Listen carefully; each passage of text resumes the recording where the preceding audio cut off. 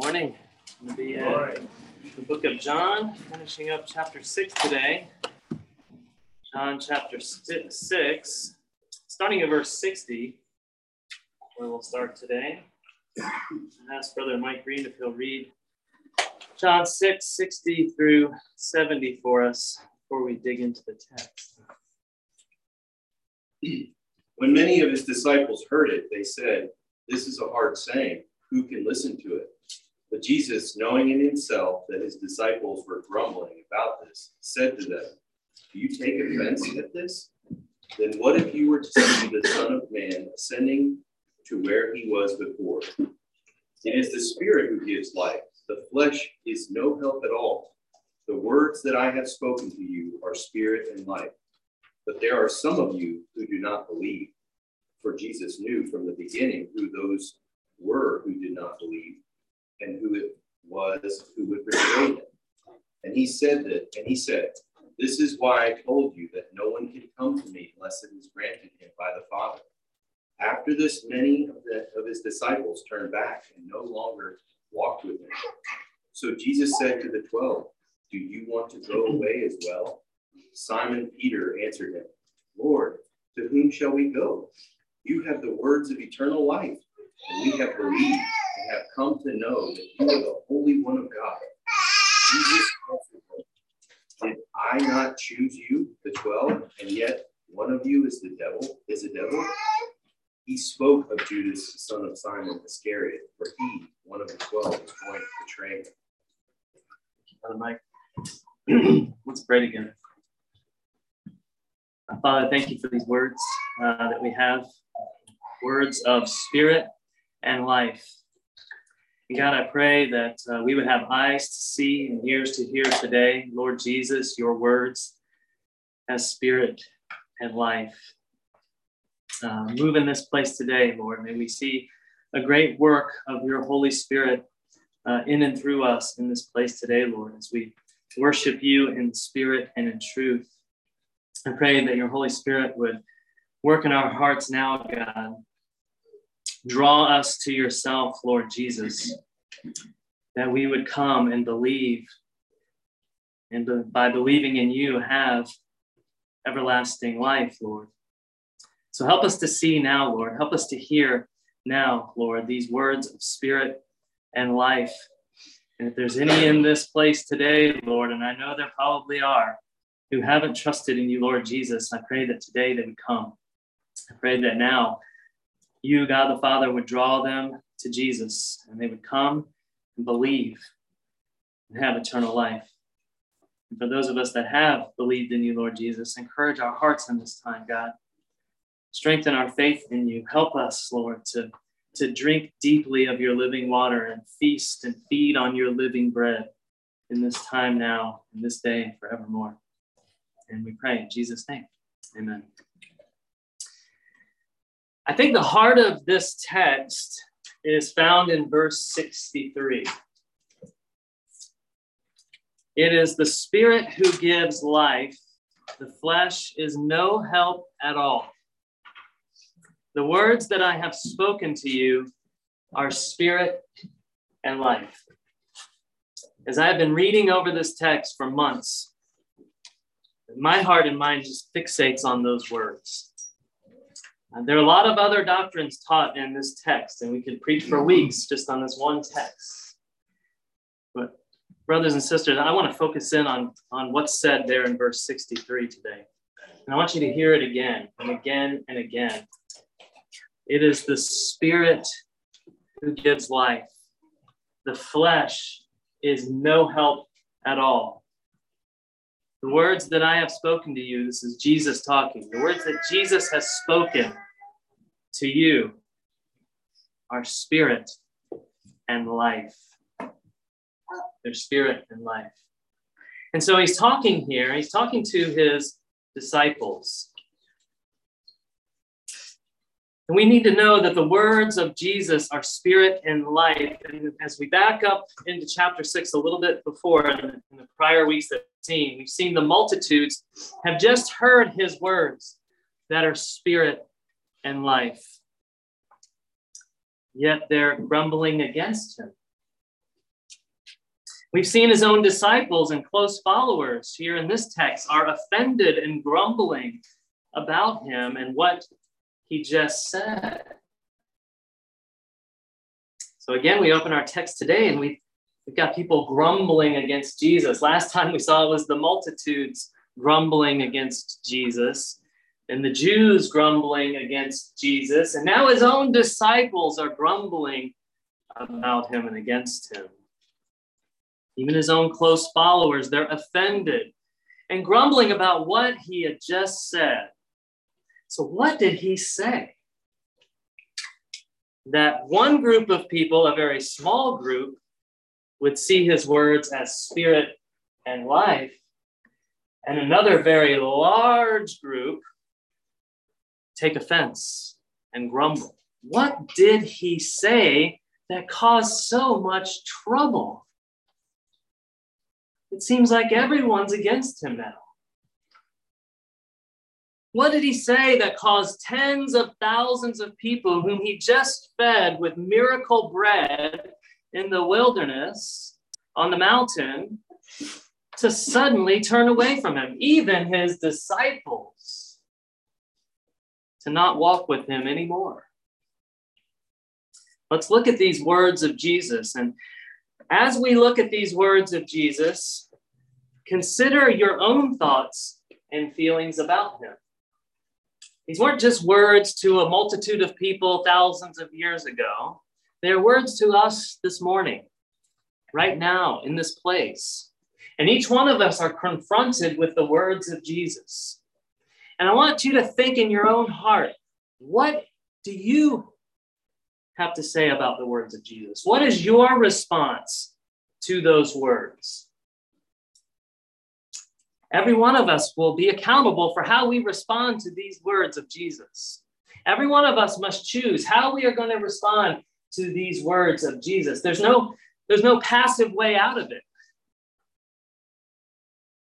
You're going to respond to these words of Jesus as well. And how will your response look like? Will you be like the multitudes, offended and grumbling against him? Or are you like the disciple Peter, one of the 12, who understood Jesus had the words of eternal life? Peter believed and knew Jesus was the Holy One of God.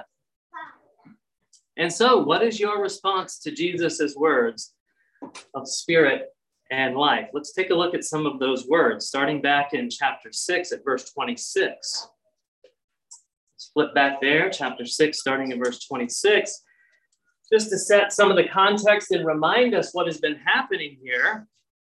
The multitude followed Jesus to Capernaum, wanting more of that miracle bread he had just fed them. This is better than any bread you've ever bought at any bakery, better than any bread you ever got at any grocery store, better than any bread, as good as some of you ladies are at making bread, then you can make at home. Sorry to offend, but this is miracle bread from Jesus. This is as good as it gets. And the multitudes wanted more of it. Matter of fact, they followed him. It wasn't easy to travel in those days. Most of them had to walk or get in a boat, ride a donkey maybe or something, but they followed him across the Sea of Galilee to Capernaum because they wanted more of this bread. And they were telling him, give us evermore, give us this bread. So this was some good bread. He had just fed them. They've got full bellies, and they're seeking him because they want more of that miracle bread. Jesus, he's not surprised. He knows it. He knows that's why they're following after him. They want physical full bellies, and Jesus is offering spiritual food which endures to eternal life. We see that in verse 26. Look at verse 26. And mark these words of Jesus in your own heart. Verse 26. Do not work for the food that perishes, but for the food that endures to eternal life, which the Son of Man will give to you. For on him God the Father has set his seal. Okay, Jesus, we'll do the works of God. Maybe baby James wants some of that miracle bread. That's what I do, and I want some bread. Give me some bread now. So Jesus says, don't work for the food that perishes, but for the food that endures to eternal life, which the Son of Man will give to you. For on him God the Father has set his seal. And the crowd responds, okay, Jesus, we'll do it. We will do the works of God. Okay, what is it? What are the works of God? What must we do to be doing the works of God, Jesus? And Jesus gives them this very simple answer. Very simple answer. This is the work of God. Ready for this? Everybody wants to know, what do I have to do to get to heaven? What do I have to do to have eternal life? What are the list of things I have to do? I have to go to temple. I have to burn incense. I have to make an offering. I have to put a coin in the box and buy a candle and light the candle. And, I got to get on my knees and I got to say these prayers the right way. No, none of that. I got to get to the church every Sunday. I've got to show up in church every Sunday. I got to go to Sunday school. I got to volunteer in the nursery. I've got to show up on Sunday night. I got to show up on Wednesday. Oh, I'm tired just saying it. Right? None of that. We all want to work our way to eternal life. We want to strive for it. And we want to get up one day and say, look what I did to obtain eternal life. Look what I did. And Jesus says, I'll have none of that. None of that. It's all filthy rags in my sight. No, this is the work of God. And it's right here in our text. This is the work of God, that you believe in Jesus, whom the Father has sent. That's the work of God. It's that simple. So when someone asks you, well, what must I do to be saved? What must I do to enter into eternal life? Certainly there's some mountain I have to climb and some list of things I must do to reach enlightenment, to reach eternal life, to have eternal security. Certainly there's a difficult journey ahead of me. Jesus says, no, this is the work of God, that you believe in him whom the Father has sent. You believe. You come to Jesus and believe. It's that simple. I want that to just sink in a little bit. Sometimes we take that for granted. And we put the gospel on the shelf and we're like, oh, that was great when I first believed. And that was so simple and so wonderful. But, now I'm stronger. Now I want to be stronger as a believer. Now I want to, grow and all these things. And yes, we do. But we need to preach the gospel to ourselves every single day. And we are saved through faith in Jesus Christ. And it's as simple as that. Let's not make it complicated, church. It's that simple. And in saying these words, Jesus is taking them back to Isaiah chapter 55. We talked about this a little bit last time. He's presenting them with the greatest gift anyone could ever long or hope for.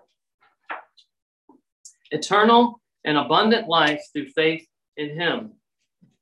Simply believe in Jesus and have spiritual food for your hungry and thirsty soul that endures forever. If you remember, Isaiah 55, starting at verse 1, says this, ho! Some of your translations say, ho! Get your attention, pay attention, listen up. Ho, everyone, look. Everyone who thirsts, come to the waters. Is your soul thirsty this morning? Come to the waters. You who have no money, come, buy and eat. Yes, come, buy wine and milk without money and without price. Why do you spend money for what is not bread, and your wages for what does not satisfy? Listen carefully to me and eat what is good. Let your soul delight itself in abundance. Incline your ear and come to me, God says. Hear, and your soul shall live. And I will make an everlasting covenant with you. We strive, we work, we labor, we buy the food of this world that never truly satisfies. We partake of the food. It's good for, in my house, maybe an hour or 30 minutes. By the time I'm doing the dishes, the kids are in the pantry again already, looking for more food. We just are insatiable with our hunger and our appetites physically. And God's telling us, look, you need that kind of food to live physically, but I've got the spiritual food for you that you can have at no cost. If you'll just come to me. Just come. Come to Jesus. Let your soul delight itself in abundance. And so Jesus is taking them in their mind back to these words of Isaiah in chapter 55. And then he tells them further, John 6:35, I am the bread of life. Jesus is telling them, I'm that bread Isaiah was talking about. It's me, standing right here in front of you. I am the bread of life. He repeats this over and over again. Whoever comes to me shall not hunger, and whoever believes in me shall never thirst. These are the words of Jesus that are spirit and life. When your soul is thirsty, when your soul is hungry, remember these words. Jesus is the bread of life. John 6:37, all that the Father gives me will come to me. Whoever comes to me, I will never cast out. For I have come down from heaven, not to do my own will, but the will of him who sent me. And this is the will of him who sent me. I love the way Jesus talks to us. So your natural question is, oh, well, what's the will of God who sent you? What is his will? I'll tell you what his will is. This is it right here. That I should lose nothing of all that he has given me. So God the Father draws us to Jesus, gives us to Jesus. Jesus holds you in salvation forevermore. This is the doctrine of eternal assurance of salvation, eternal security. He's not going to lose you. That's right. You may think, oh, I've wandered so far. I can never go back to God. Well, you may have wandered, but he never lost you. The God who created this universe, Jesus Christ, who spoke creation into existence through his word, created you. He has saved your soul. He doesn't lose anything. It doesn't matter how bad you've been or what you have done. He's not going to lose you.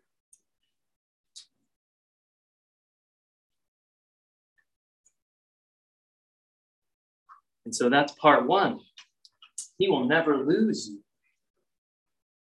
You are eternally secure in him. Nothing, no one, nowhere can snatch you from his hand. You are his. Delight yourself in those words, church. I can't mess it up. Because if I could mess it up, it would be messed up. Absolutely. I can't mess it up. You can't mess it up. That's part one. Next, I will raise him up on the last day. And as we head into Easter, this is Palm Sunday, where the crowds in Jerusalem shouted, Hosanna, which means save now. Good Bible trivia for you there. Save now, Jesus. Hosanna. Blessed is he who comes in the name of the Lord. Next week, they'll be nailing him to a cross on Passover. And so as we look forward to Good Friday, to Passover, to Easter Sunday, first fruits, he's giving us a picture even now that I'm going to raise you up on the last day. All who come to me and believe, all that the Father has drawn to me and given to me, who come and believe, I will not lose them. And just as I rise from the dead, Jesus is telling us, is just as I rise from the dead, as first fruits of the resurrection from the dead, so too I will raise you up on the last day. And we will have a glorified body that doesn't break down anymore. And church, the older ones in here with that broken body, you can say amen, because, man, this thing is breaking down every moment. I woke up this morning, my back's like, what's going on with my shoulder? Like, I didn't even do anything yesterday but sit around. Come on, Jesus, come on, come now. He will raise us up on the last day. Oh, rejoice in those words, brothers and sisters.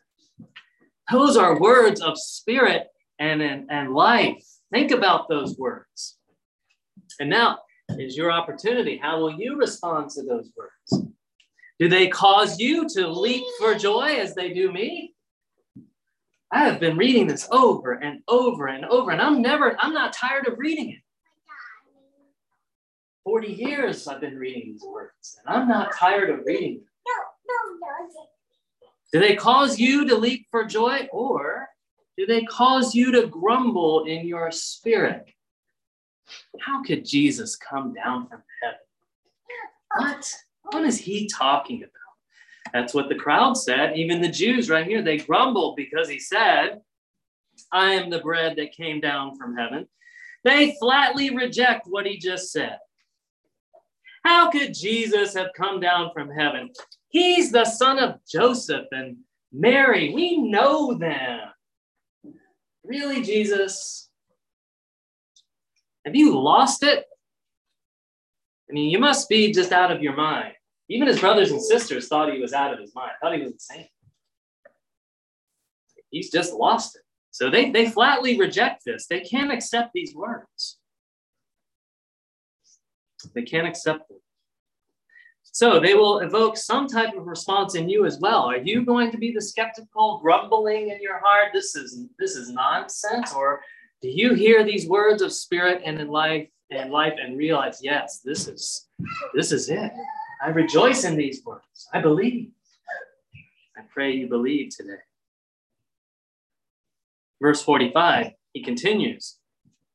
Everyone who has heard and learned from the Father comes to me. So this is what happens in our life. Our spirit, in our hearts, we hear somehow, some way, and I don't know exactly how it happens, but somehow, some way, God the Father teaches us in our spirit, in our heart. We learn from him that these words are true, and we come to Jesus. And suddenly what seemed to be stupid to us, what was nonsense to us, what are they even talking about? Die on the cross, rise from the grave, Jesus comes down from heaven, bread of life, living water. What are they talking about? You go from thinking like that to, this is the most precious treasure I have ever heard in my life. This is it. These words are true. Jesus, I believe. God does that work in our hearts. And there's a change in our hearts. And it's very sudden oftentimes. It just happens. And we can't even explain it. It just happens. And I've seen it happen multiple times throughout my life. As I've witnessed to people and as I share the gospel with people, they'll flatly reject me. Now, that's just silly. No, I'm not ready to do that right now. No. And then years later, I'll get a text or I'll get a message or something, and they'll be like, I've trusted in Jesus. I understand now. I believe. And I'm like, praise the Lord. Because when I shared the gospel and you rejected it, I felt like a failure. I'm like, God, I'm just terrible at this. I can't share the gospel. Look, nobody's responding. And if that's how you judge success, then you'd say Jesus is a failure because he just lost 30,000 people down to 11, basically, by the time we're at the end of our text. Jesus would have been marked as a huge failure in his ministry if that's how you're judging success. But that's not how we measure success, brothers and sisters. Success is, do you believe and are you telling others about it? That's success. God does the saving. We see it in our text right here. Everyone who has heard and learned from the Father comes to me. And what's amazing, what has to happen is we have to tell the gospel. There's no salvation without a preacher, without a proclaimer. Somehow, some way, God uses us broken down, sinful people to get his plan done of salvation for the nations. And I keep asking myself, God, why that way? That makes no sense that you would use someone like me to bring salvation to others through your word. Why that way, God? That's how he does it. And so we must be faithful to share the good news of the gospel. We've got to tell others. I hear stories as well from missionaries who are all over the world, in Iran, in Nepal, in India, all over the world. They tell these types of stories where they show up and they're preaching the gospel. They're having a Bible study. They're sharing the gospel with others. And the person they're sharing will say something like this. And I had a dream. And Jesus appeared to me in the dream and told me someone would come. Sometimes they're even very specific. A white man would come and share with me how to be saved. When that person comes, listen to him. And then the missionary shows up, shares the gospel, and the person hearing it is like, oh, it's you. You've come. You are the one that Jesus told me about in my dream. Now, why can't Jesus just share the gospel in the dream and have people be saved without us? That's the question I ask. But that ain't how it works, church. It just doesn't work like that. We got to go and we got to tell them. Here in Youngsville, Wake Forest, North Carolina, to the ends of the earth, we must go. And if we don't do it, God ain't waiting around from us. He'll raise up missionaries from South Korea. He'll raise up missionaries from the Sudan. He'll raise up people from all over this world to get his plan done. He doesn't need us, but he uses us if we surrender to him. And there's joy and delight in that you'll never, I can't even explain it with words. And so these words are spirit and life. Truly, I say to you, verse 47, whoever believes has eternal life. Interesting that he keeps repeating that all who believe will have eternal life. All who believe will have eternal life. And so then I ask the question, what is it that we are to believe to have this life? Believe what? Is this just a cat poster? It's not just a cat poster. The little cat there says believe. There's something that we have to believe. What is it that we have to believe to have this eternal life? And he answers that in the next verses. Verse 48, I am the bread of life. Your fathers ate the manna in the wilderness and they died. So listen up, multitudes who want that miracle bread. Your fathers ate bread like that. They even said it tasted good, yet they grumbled and complained and they died in the wilderness. They ate that manna and they died. So that's not what's going to give you life. This is the bread that comes down from heaven so that one may eat of it and not die. Verse 51, this is what you must believe. I am the living bread that came down from heaven. If anyone eats of this bread, he will live forever. And here's the controversial statement. This is where it gets nitty gritty and nasty here. The bread that I will give for the life of the world is my flesh. The old rugged cross where Jesus died. We sing that song, and that's what he's talking about right here. You got to believe that he died on that cross. You got to believe that he rose from the grave and that you can be saved through faith in him. That's what you believe. He died on that cross for our sins. He goes on, verse 53. Truly, truly, I say to you, unless you eat the flesh of the Son of Man and drink his blood, you have no life in you. Whoever feeds on my flesh and drinks my blood has eternal life, and I will raise him up on the last day. For my flesh is true food, and my blood is true drink. Whoever feeds on my flesh and drinks my blood abides in me, and I in him. As the living Father sent me, I live because of the Father. So whoever feeds on me, he also will live because of me.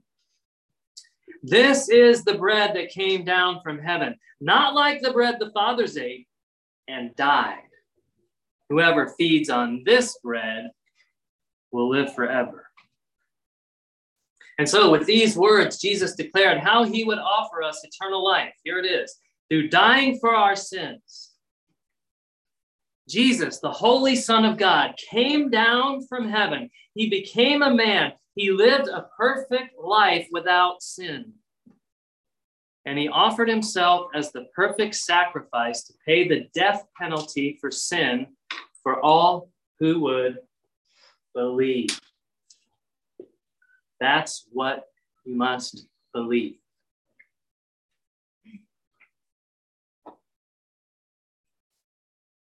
And this points forward to exactly what we're going to celebrate next week with Passover, Good Friday, and Easter.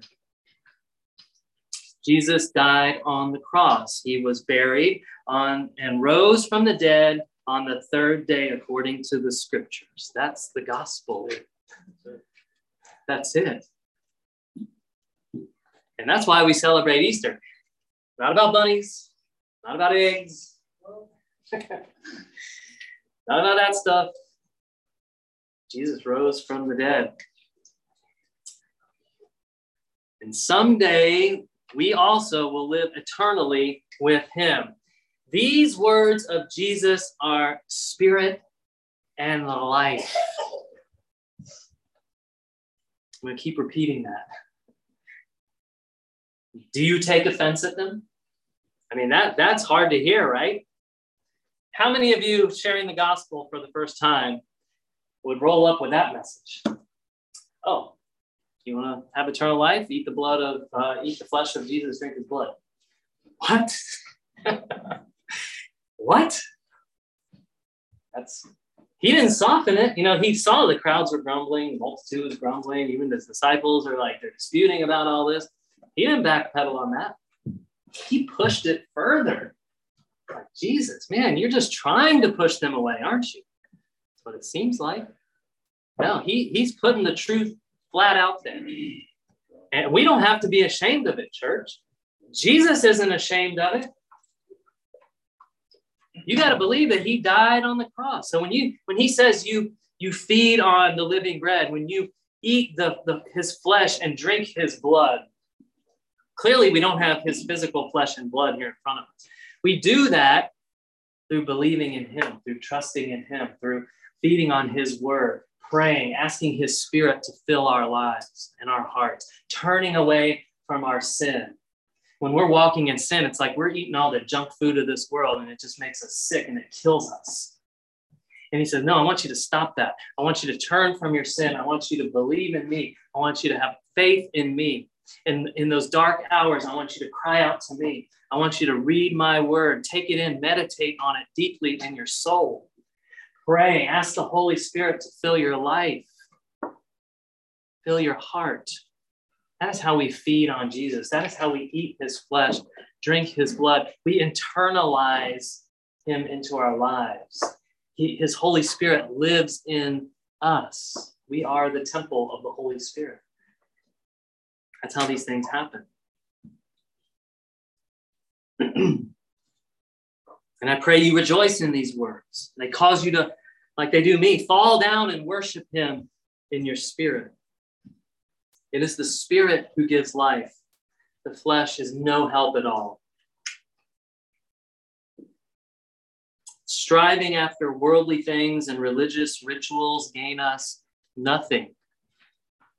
They might, in the short term, give us this feeling of satisfaction. They're like, oh, look at this great big thing I just did for God. But they leave us wanting.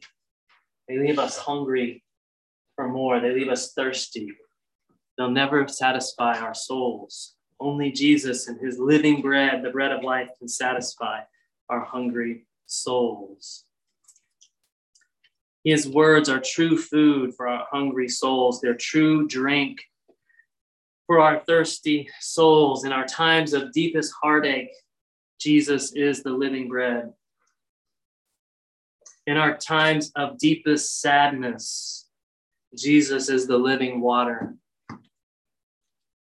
In our times of greatest suffering, Jesus is the bread of life. Let our souls delight in the abundance of Jesus today. Come to Jesus and your soul will live. And I'll say it again, it takes no work on your part. God the Father draws you in your heart to Jesus. You come, you believe, you enter into eternal life with him. It is the Spirit who gives life. The flesh is no help at all. So here we see these words, spirit and flesh. And so I want to dig a little bit deeper into that. What is he talking about there? He's giving us this contrast here between the flesh and the spirit. The flesh wants earthly things. It leads to depravity, to sin. The spirit wants life and peace. And as I was reading this, I was reminded of what Galatians 5 has to say about the flesh and the spirit. Galatians 5:16 and onward says, the Apostle Paul writes, I say, walk by the Spirit, and you will not gratify the desires of the flesh. What are the desires of the flesh? Well, the desires of the flesh are against the Spirit, and the desires of the Spirit are against the flesh. They're opposed to each other to keep you from doing the things that you want to do. If you're led by the Spirit, you're not under the law. The works of the flesh are evident. They're obvious. Sexual immorality, impurity, sensuality, idolatry, sorcery, enmity. That's like fighting. Strife is next. Jealousy, fits of anger, rivalries, dissensions, divisions, envy, drunkenness, orgies, and things like these. I warn you, as I warned you before, that those who do such things will not inherit the kingdom of God. Sin matters, right? We must turn from our sin. Our sins matter. It's funny, I was reminded of this picture Friday night. Hanging around with the boys, had a sleepover, tuning in to the WWE WrestleMania SmackDown. Oh yeah, on TV in full brilliant 4K color. It's like, oh boy, this is going to be interesting. What I saw there was a vivid depiction of the total depravity of man in all its glory. And y'all are laughing because you watched it too. Or you've seen it. I was like, wow, this is the vivid depiction of total depravity of man. Right here in all of its glory unashamed. I don't recommend that you watch that. And nearly everything I just read from Galatians 5 about the works of the flesh was depicted in one way or another. I was praying in my spirit, God have mercy on our souls. We are so messed up. So messed up. And then Galatians 5:22 continues. Here's the contrast. But, so that was all the fleshly stuff. The fruit of the Spirit is this: love, joy, peace, patience, kindness, goodness, faithfulness, gentleness, self-control. No one's going to arrest you for those things. There's no law against those things. Against such things, there is no law. And so, as I was thinking about these things, that's the contrast between the flesh and the spirit. The flesh profits nothing. Clearly, that list that I just read about the flesh, it profits nothing. It's the spirit that gives life and peace. And so as we tie this back to what Jesus has been talking about in John 6, he is the bread of life. We are to eat of him in our souls. We are to feed on him. And as I was talking to our friends from Myanmar on Friday night, we were having a conversation about food. They love to make great food. And we were talking about food that we eat in our countries. And I was reminded that we grow an appetite for what we feed on. You feed the flesh, you're going to grow more hungry for the food the flesh desires. Think about this. You feed your flesh all that stuff, bad music, bad TV shows, bad books, bad media. Whatever you're feeding your body is what's going to get stronger and what you're going to have more of a hunger and craving and desire for. You feed the flesh, you're going to grow more hungry for the fleshly things. If you're feeding your spirit, you're going to grow more hungry for God's word and his love and his spirit in your life. I was talking to Mio, and he's like, from the time we were young, we've eaten rice. And so, I don't even want to go more than 2 days without eating rice because my body just wants the rice. Even if I don't want to eat the rice, right? Even if I'm trying to lose some weight or be cut my carbs, all those things, I don't really want to eat so much rice, but my body wants the rice. And isn't that the way it is with our bodies and with our souls? What we feed ourselves is what we desire more. And so if you're saying, I just can't seem to walk in the Spirit. I can't seem to hear a word from the Lord. I can't seem to be close to God. God seems so distant. Maybe perhaps we're not feeding our spirit enough spiritual food. Maybe we need to be reading our Bibles more. Maybe we need to be praying more, meditating on his word more, crying out to God in prayer more. Maybe that's part of it. I don't know. You know. Only you know. And maybe we need to turn out and turn off the screens more. Feed ourselves on the Word of God. True food. True drink. So what are you feeding your flesh? How are you feeding your spirit? What does that look like for your life? It is the Spirit who gives life. The flesh is no help at all. So don't be like this grumbling crowd. Don't be even like the disciples, his disciples who reject his words and turn away and walk away from him. Let's be more like Peter here in his confession that we see in verses 66 through 69, back to our text. After this, many of his disciples turned back, no longer walked with him. Jesus said to the 12, "Do you want to go away too?" Simon Peter answered him, "Lord, to whom shall we go? You have the words of eternal life, and we have believed and have come to know that you are the Holy One of God." Jesus, you have the words of eternal life. We have believed. We have come to know that you, Lord Jesus, are the Holy One of God. Where else shall we go? Who else shall we follow? I've thought about this in my own life. Who else is there? What else is there? Muhammad did not have the words of life. He's dead.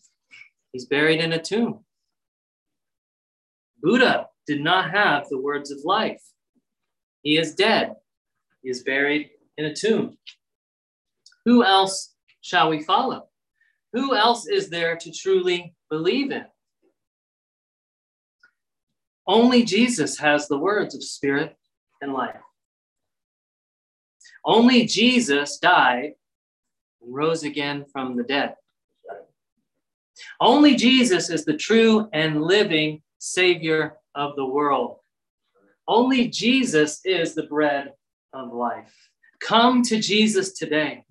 Believe in Jesus today. Drink deeply of his living water. Feast and feed on his living bread. Find rest for your soul in Jesus today. None that come to him are lost.